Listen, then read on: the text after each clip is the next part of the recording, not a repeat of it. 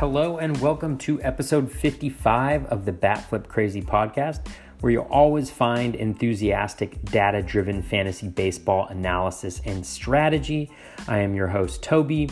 We have a special show today, an interview with fantasy baseball analyst Jason Johnson at Y2Trips on Twitter. Jason reached out to me on Twitter a couple weeks back to discuss his projection system. He has created his own projection system, and he thought, based on some of the tweets and episodes of the podcast, that some of the analysis I've done might be able to be helpful in his projection system and how he works on it. Obviously, that's quite nice of him to say, but I thought it might be cool to just record the conversation that we have, or at least part of the conversation that we had, so that if folks are looking to create their own projection systems, or just thinking about projections, or just interested in Jason and my fantasy baseball thoughts, that this could be a helpful segment. So I hope folks do listen and are able to learn something from the conversation. I definitely enjoyed the conversation with Jason and getting his take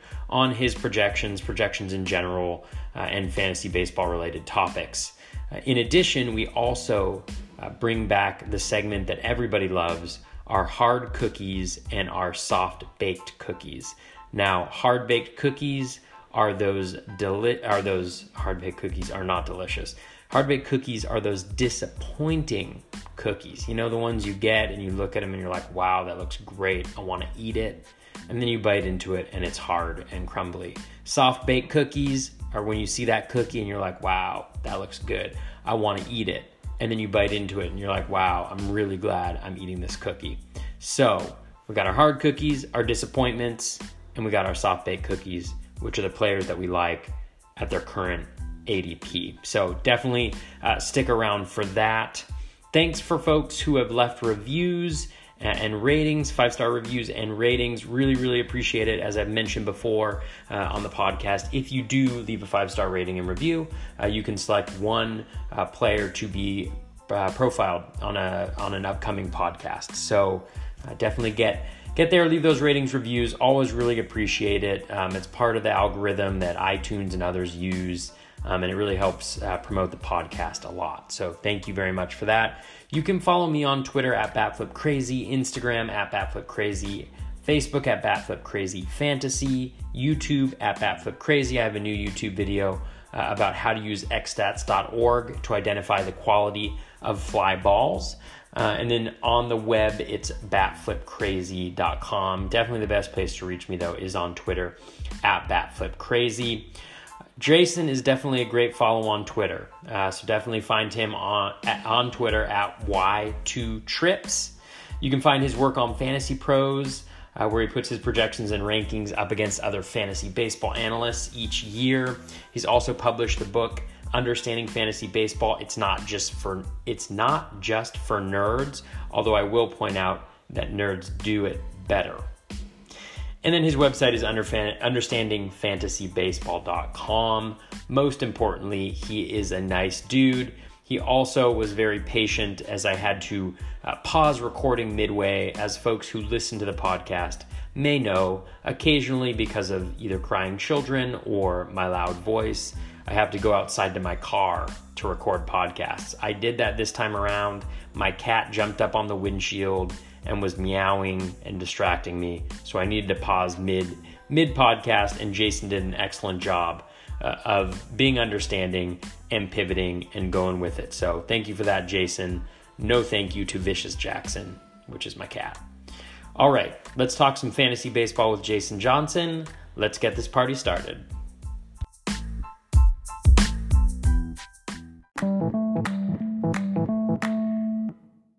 Jason, thanks so much for joining the Bat Flip Crazy podcast.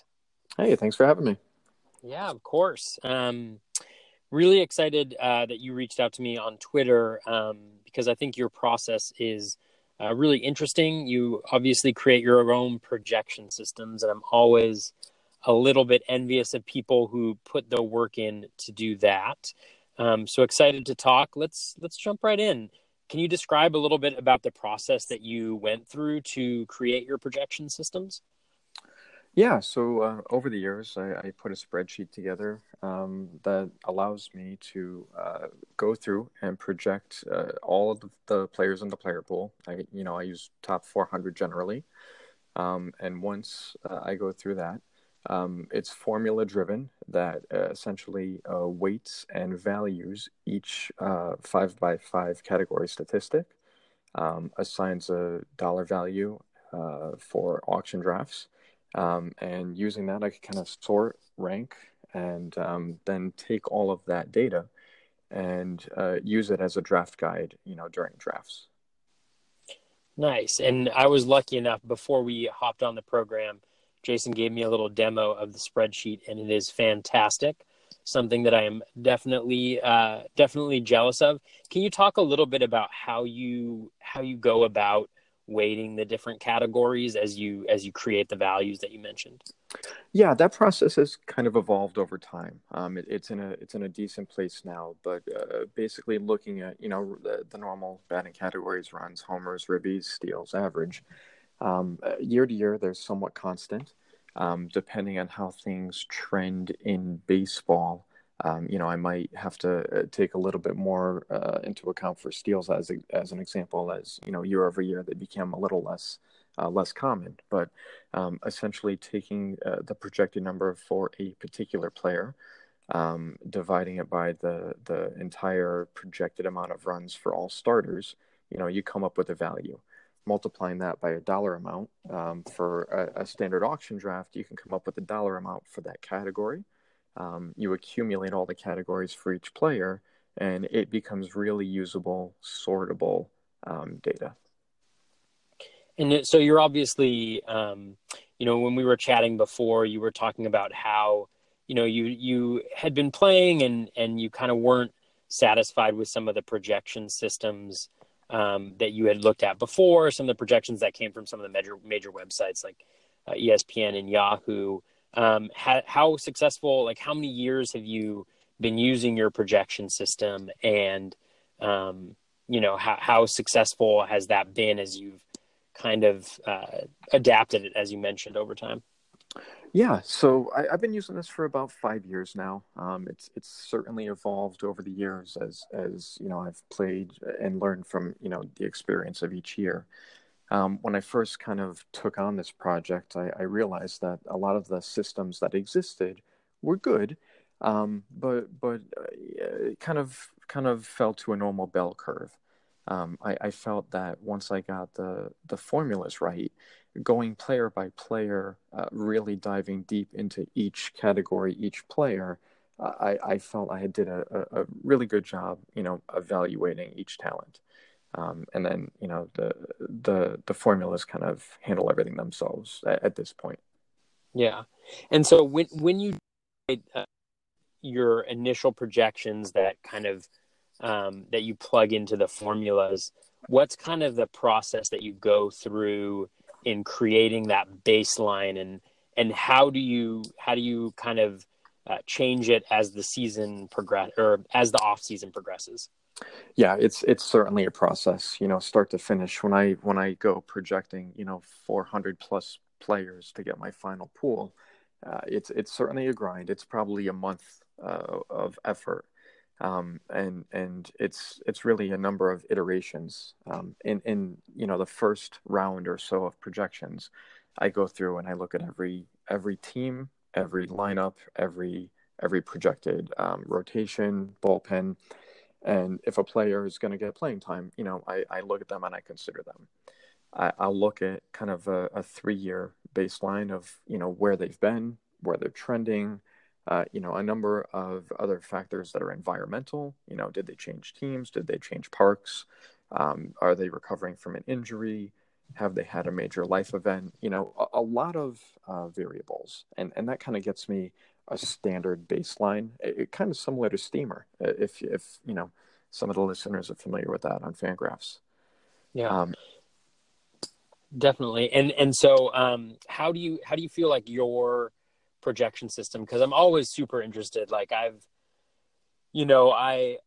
generally will take, we mentioned this, like I'll take a meta projection of, maybe Steamer and some of the other publicly available projections to kind of create a baseline of, where I might project for them. And I'm always really, I think it's awesome when people kind of take that on their own and go through it. It's certainly a difficult process, as you mentioned. Are there like certain tips that you would share with people as they're trying to go through this, if they're very ambitious and want to create this type of system?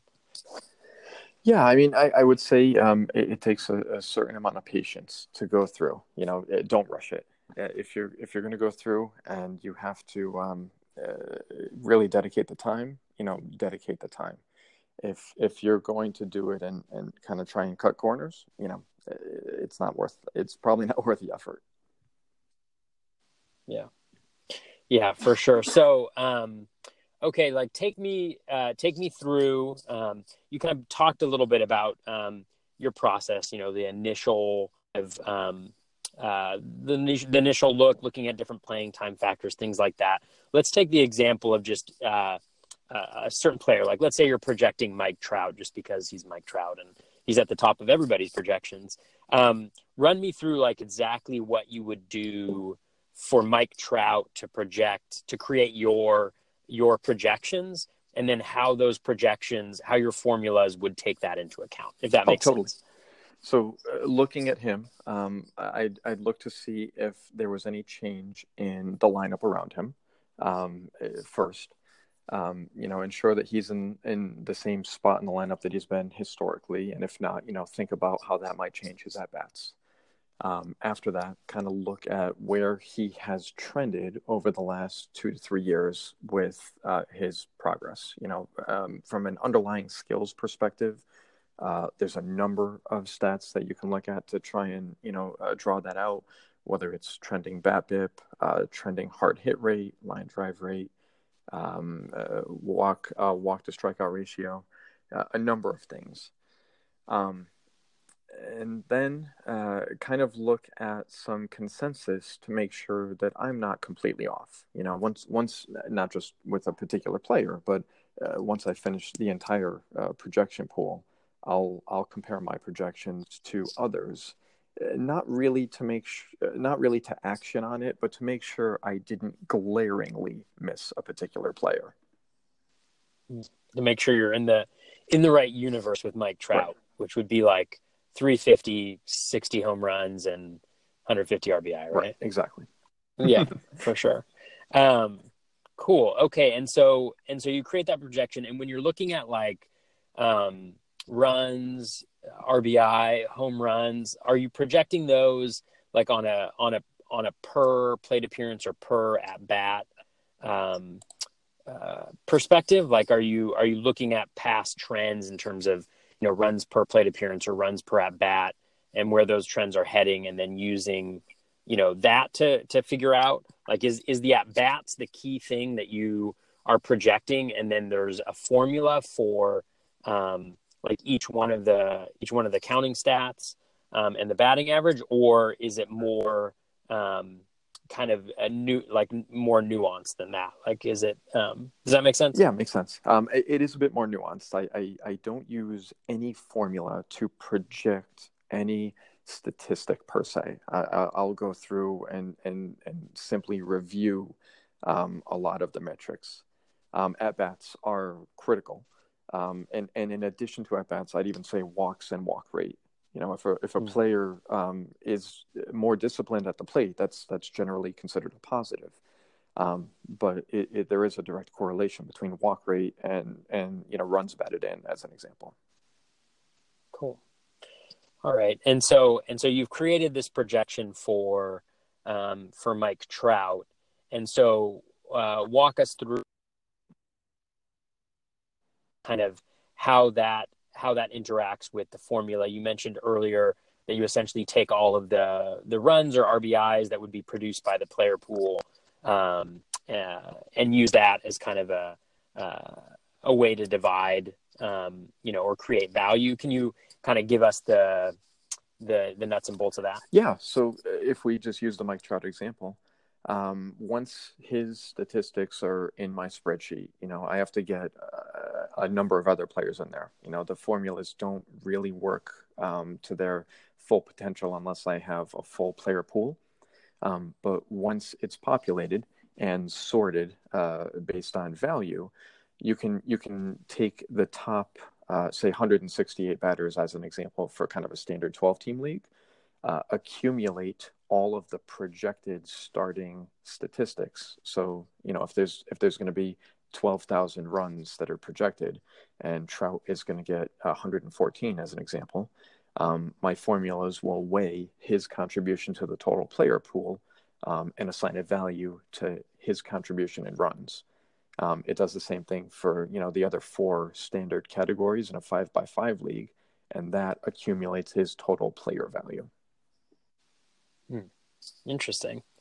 Cool. And obviously this is a unique projection system that you've created that melds both kind of traditional elements of projection systems, maybe for lack of a better word, as well as just kind of your, in a lot of ways, your own perspective or your own analysis, which I think is which is great, right? Because these are your projections that you can kind of stand behind and understand them from kind of start to finish. So what would you describe as kind of the strengths and weaknesses of your projection system, Jason? Because that's one of the reasons why started the conversation that we're having right now is you were kind of looking for ways to improve or where there might be a weakness in your projection system. You thought some of the at least the information that I was providing might be helpful in thinking that through. Yeah. So I think, following you on Twitter for some time, I love what you're doing with the information that you're putting out there. I think my spreadsheet, a lot of the strengths are the formulas that I've kind of evolved over time. And even the draft guide portion of it, which, maybe we can talk about a little later. But from a weakness perspective, an area I'm looking to improve is how I actually project the stats that I'm projecting. I'm always looking for new data and a better way to look at players' underlying skills. And a lot of the things that I see you putting out there are things that I would like to incorporate into how I'm projecting going forward. Definitely. Yeah. And can you talk a little bit, you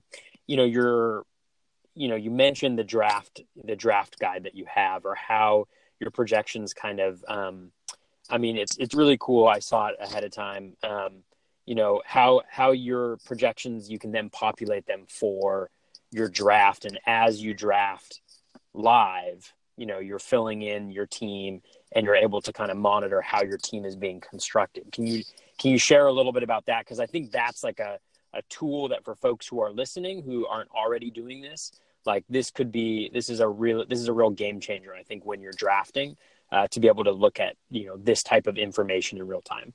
Sure. So after all of the statistics are projected in the formulas, help me sort and figure out, who should be ranked where, including auction value. There's a section of this spreadsheet that is a draft guide. I use it live with all of my drafts. And it basically lets me follow along with the draft where other teams pick their players, I pick my players, and it accumulates all of the statistics that I'm drafting based on my projections into essentially a team page. I then kind of use that data to accumulate what my team would put together over the course of the season, so I could monitor by category, how I'm looking in runs compared to where I want to be. Same thing with all of the other categories, and ensuring that I'm drafting not only the most value for my team, but the appropriate value for each category. Yeah. And I think that's really key. And that's something that I do. And mine does not look quite as pretty as Jason's does, but just being able to track like where your projections have your team, where the weaknesses are, where the strengths are as you're drafting is so helpful, because I think a lot of times we go in thinking that we've drafted a really, really great team. And if we're not tracking to that level, to really be able to see kind of how our team's being built, I think that can create some challenges down the road if you have maybe a little bit too much of one category and not enough of another, and you're not balanced. At least if you're not trying to do that. A lot of times in you play a lot of NFBC, a lot of games where there's an overall prize, and that's particularly important, having that type of balance in the overall. So I think that's great. And then you also have a really cool, like, kind of 3-pronged process for how you walk through. And you talked a little bit about it initially when you're talking about the projection system, about how you take a look at the context and the environmental factors that are impacting somebody's playing time, for instance, or how many at-bats they might get. And then you also mentioned that you incorporate a lot of skills. Can you talk a little bit about what some of those skills are that you're really looking at closely from the last few years of player production? Sure. So, I mean, there's a number of underlying skills that I like to use to project future performance. Some of the ones that are more common would be BABIP, looking at balls in play. I also like to use, hard hit rate, line drive rate. Barrels are somewhat of a newer stat that kind of give context to how well a player is striking the ball with the bat. Even home run to fly ball ratio. I think in isolation, though, no single stat is really going to help you. You really need to take a good combination of these stats and looking at an individual player and how they have trended with these stats over the course of time. That's the part that really should be used to evaluate how they will perform in the future. Looking at the outlier numbers are really what I think is most important. Yeah, definitely. And that's something that we talked about, and one of the things that I struggle with on this podcast. And I joked around about it earlier, but I have a really hard time. I always tell myself, and I always tell people on the podcast, like, okay, I'm going to limit this to 5 minutes. I've really got to cut this down. But it's so hard because, the way a player performs is based on so many different factors. And one little change or one little bit of information that you either miss or you neglect or you don't share, that can have a huge impact on, the way that you interpret somebody's stats. One of the things that I've talked about before is, looking at, for instance, the different contact skills that there are, right? Is like there's swinging strike rate, and then there's the contact rates. And I used to focus a lot of attention on the swinging strike rates for hitters. And then as I got to know the statistics a little bit better, I realized that the denominator on swinging strike rate is pitches. And so for a lot of players, you can look at the swinging strike rate and get a really good gauge on how well, they're making contact with the ball. But for some hitters, like your Javi Baez's or your Avisel Garcia's, or alternatively, like in the opposite direction, your Joey Votto's, guys who have really high swing rates or really low swing rates, that can really make the swinging strike rate look out of whack compared to what maybe their strikeout percentage is. And so I think when you talk about outliers, and how you're looking for outliers, I think that's an example of, just like where a slight little switch in the underlying skills that you're looking at can paint a different picture of maybe a player and what they might look like. Certainly. Yeah. And then, and so you're looking at a lot of, batted ball quality data. You're looking at a lot of plate discipline and contact metrics as well. One of the things that, I know we talked about before when we were talking a little bit is, expected stats. And those are something that I rely on too, when you mention outliers, like thinking about how, how luck may play a role in anybody's given season. Like we often see these breakouts, and then guys are either never heard from again, or they just don't provide close to that level of value. And using that as, a way to gauge luck a little bit. And also in terms of batted ball quality to gauge the type of quality of batted ball, because a lot of times when we look at these at the surface stats, like, you know, I gave the example of Matt Carpenter in a YouTube video I did yesterday, but you know, if you look at his 2017 and 2018 seasons, you can't see a huge difference if you look at line drive, ground ball, fly ball. But when you break it down into smaller buckets, more precise buckets, like, you know, pop-ups, fly balls, and hard drives, as XStats does, you can see that there's been a huge shift in the batted ball quality and the batted ball type. It's just he's still hitting a ton of fly balls. So those are some of the things that you know, I think are super interesting when you talk about like outliers and using those types of underlying skills and stats. And essentially, those are the ways that you find the breakout players. You know, being able to take that data and action it into the proper projections for the upcoming year. You know, it's exactly what I'm striving to do. Yeah, definitely. And so, you know, people have heard about, you know, my process before, and like I shared a little bit about that. But I think one of the things that I love about what you're doing is kind of developing your own projection system, since that, as I mentioned, it's always been like something that I've really wanted to do. My process and you know, folks who follow on Twitter like know I put out a bunch of these tweets with the rolling average graphs.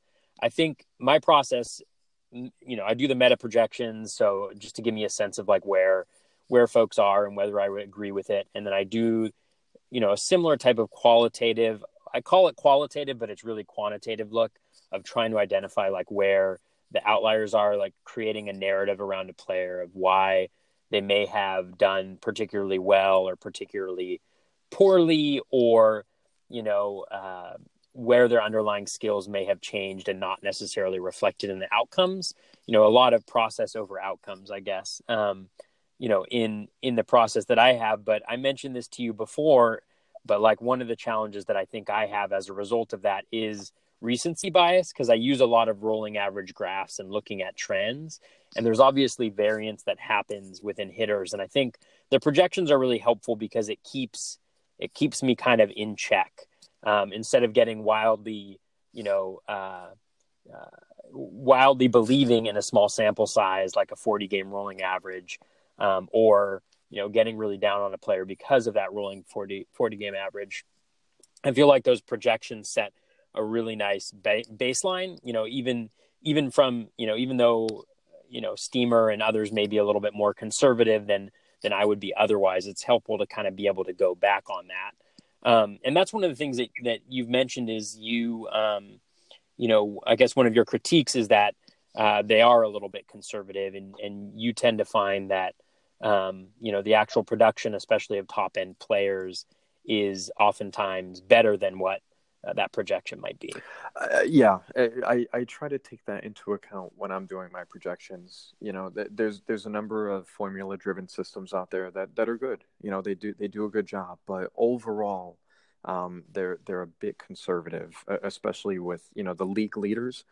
So I try to be a bit more aggressive with the better players that I have, you know, a good amount of confidence in. You know, every year someone is going to hit 120, you know, ribbies. Someone's going to score 110 times. You know, you very often don't find those projections with some of the formula driven systems. So I do try to consciously take that into account.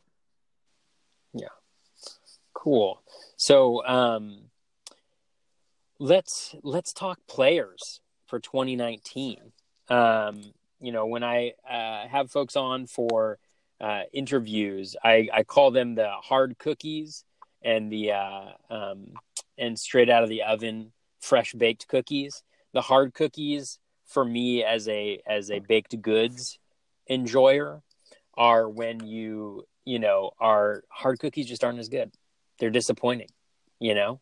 And so the soft baked cookies, the hard baked cookies are the disappointments that we're going to experience in 2019. And then the soft baked cookies are the delicious players that probably, you know, I don't know if that's the right way to go, but the players that are going to be really, really good this year. So let's start off with the good, and then we can end with the hard cookies, with the disappointment. Who are three players that you like heading into 2019? So when I thought about these three players, I thought about kind of where I have them in my projections so far, and then I looked at kind of ADP. So kind of where I have people ranked, quite a bit higher than where they're going. And guys that I seem to like a bit more than most is Jose Peraza, Eddie Rosario, and Matt Olson. And Olson's even tough because I know a number of people are already kind of high on him. I'm just a bit higher, I think. Yeah. And what is the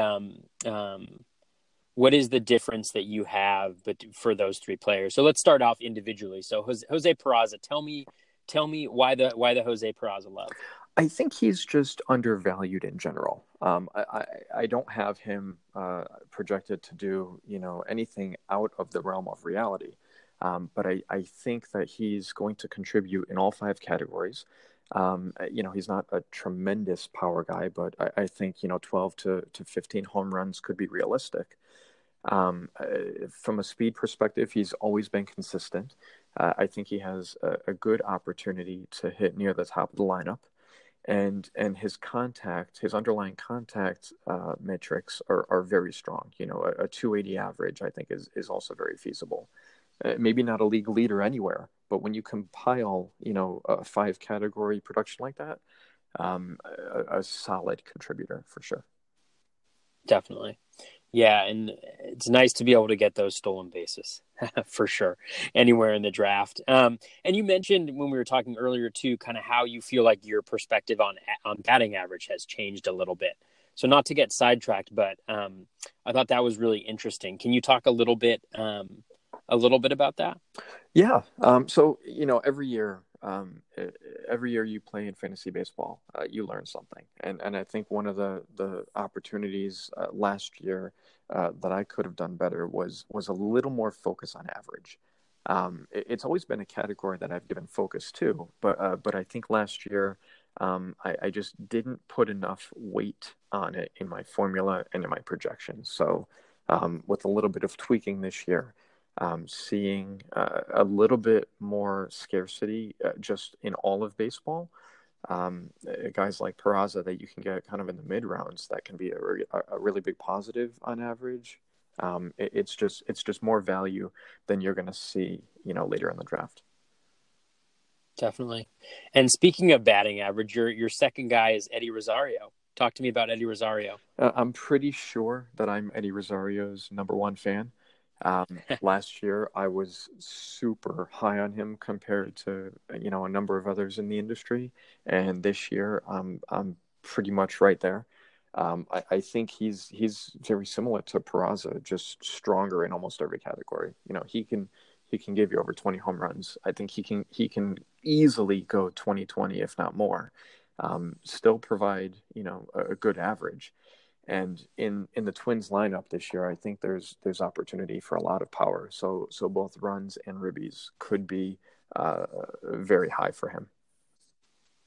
Definitely. Yeah. Rosario's a guy I liked a lot heading into last year as well. I even, for at least the first half of the season until he fell off the cliff because of the injury, every time he'd hit a home run, I'd tweet out my Eddie the Eagle laser eye GIF. And I agree. I mean, I think I like him a lot this year. He actually finished, I think, around the 80th ranked player this year, despite the injuries and second half struggles last year. So definitely a guy who can contribute. I may be a little bit lower in terms of the stolen base potential for Rosario, but definitely think he's a guy who can contribute a ton. Let's do Matt Olson, a guy I like too. You're picking three great people. So Olson's a little different. He's certainly not going to help you in batting average. He might not necessarily kill you either. It may not be positive value, but if it's slightly negative, his power numbers are certainly going to make up for that, especially where he's being drafted. Outside of the top 100 is a travesty. He has decent contact skills, but when he does make contact, it's fantastic. He's near the top of the league in barrels and hard hit rate, home run to fly ball ratio. He's elevating at the right time. And really, he's not striking out at an alarming rate. His walk rate is in line with where it should be. So I think this could be a big year for him. I don't think 40 home runs is out of the realm of reality. I don't have him projected that high, but I think if everything falls into place, you can get a lot of power and a lot of run production. Considering where he's going. Definitely. Yeah, I'm right there with you on Olson, and I like how you mentioned the contact skills. I think that's one thing that really impressed me towards the end of last year is the contact skills really improved as the year progressed, and I think he already had pretty decent plate discipline. It's still very strong, and like you mentioned, the power is legit. So love Matt Olson heading into this year. All right, this is the sad part of the program where we have to cover our hard cookies, the folks who are going to be major disappointments for people who draft them in fantasy this year. Talk to me about who are your 3 hard cookies. So my 3, Ozzie Albies, Real Muto, and in parentheses, all catchers, and then finally Josh Donaldson. All right. Let's start it out with the first. So Ozzie Albies last year, I was not a buyer. I was literally waiting all year for the train to fall off the tracks, and it really didn't. He had a fantastic year last year. I admittedly was wrong, but a number of things went right for him as you kind of look at how his season progressed. It did tail off a little bit at the end, and in my opinion, that's more the player who he is going to be. A lot of prospects get hype, and when things go well early, it's so easy to get caught up into things, and I think that's a little bit reflective in his ADP at the moment. He's up there on a number of sites, top 30. It's just too rich for my taste. Yeah. And I'm also not going to be drafting Albies probably much this year. I think he's fallen a little bit, at least in the NFBC ADP. I think he's going closer to 50 at this point in time. But I don't like the underlying skills a lot. I think the stolen bases provide some value, but I think that it's going to be the home runs are not necessarily going to be there. And I also worry, and you focus a lot on kind of context and environmental factors. All of the lineups that I've seen come out for the Braves this year involve Albies batting around 6th in the lineup. And I think that's going to be a huge dent in his value in terms of plate appearances and runs. So that will be interesting to see. That lineup is going to be really interesting. All right, JT Realmuto, in parentheses, all catchers. Talk to me about all catchers, because you have kind of I don't know if it's a controversial perspective, but you definitely have a strong opinion about catchers, and then cover JT Realmuto specifically. Sure. So I'm not in the mindset of position scarcity. I know it's a topic that not everybody agrees with me on, but when I'm drafting, I'm drafting players for their projections. A number of people disagree and kind of put position scarcity into the equation, and just high level position scarcity is the idea that if there is less talent at a particular position, you provide a little more value to some of the better players at that position. And really, if you're doing that, you're just leaving real value on the table in your draft. Realmuto, he's going to be a good catcher. I think when you look at how he projects, he'll project probably some of the highest at bats at the catching position, and could lead a number of the categories at catcher.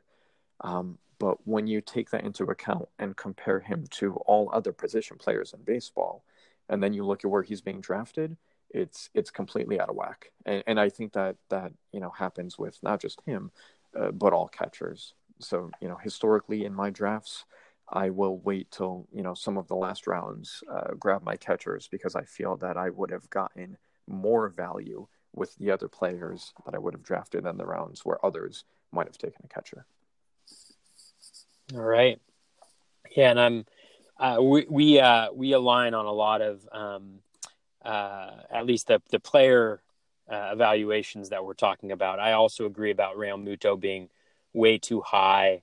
I tweeted something out a couple of days ago as I'm going through catchers, but I actually have him ranked as my fourth best catcher heading into this year. I just think, he kind of went for power in the second half of last year. The fly ball percentage went way up, but he didn't necessarily show the ability to become that higher power guy. The hard hit rate dipped as the fly ball went up. The BABIP crashed, and really the value that he brings he's brought in the past has revolved around, his batting average and his stolen bases.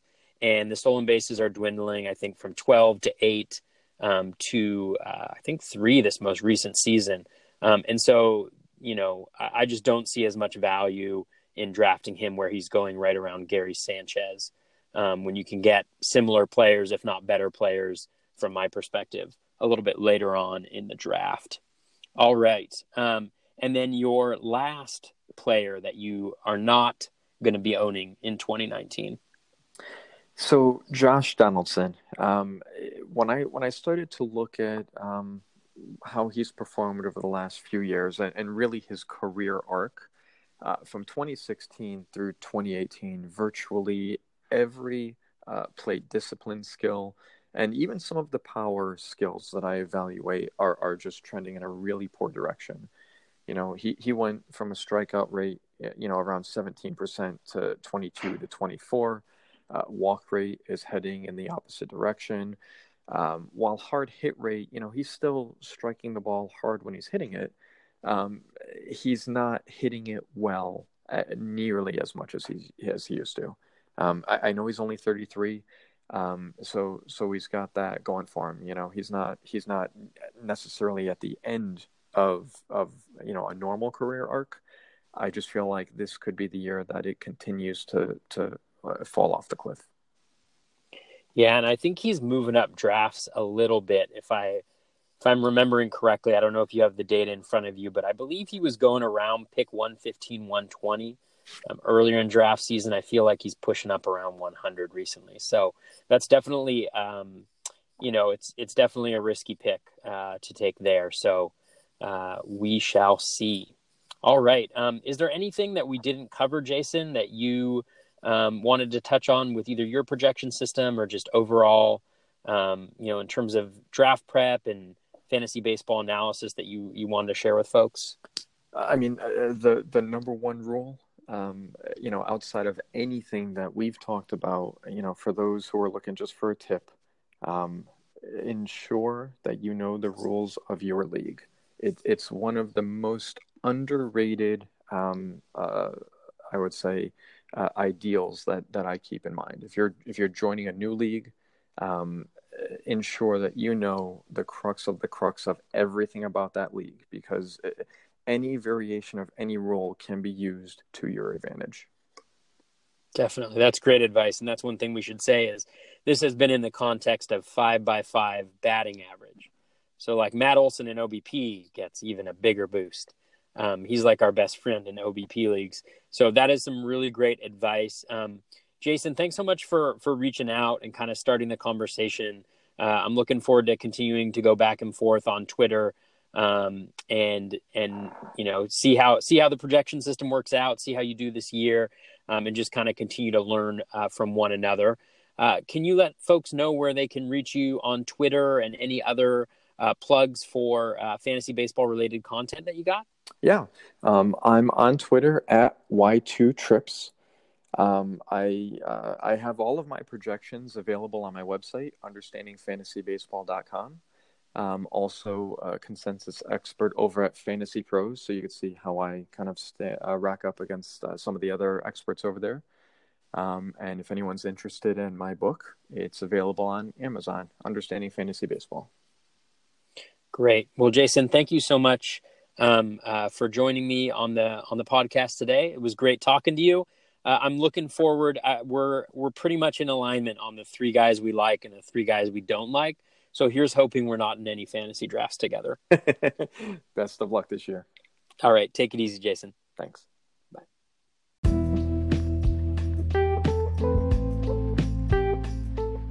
That is going to wrap us up for episode 55 of the Bat Flip Crazy podcast. Thanks so much for listening. It was nice to talk to Jason about his projection system and then get his thoughts on fantasy baseball in general. Definitely go follow him on Y2 Trips. Check out his website. Check out the book. Learn as much as you can about fantasy baseball.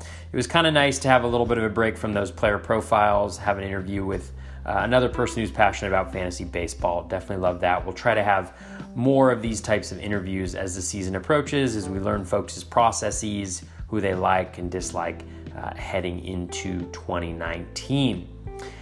As always, you can reach me on Twitter at BatFlipCrazy. Really appreciate you listening. Best of luck with your fantasy baseball research. Take care and be kind to one another.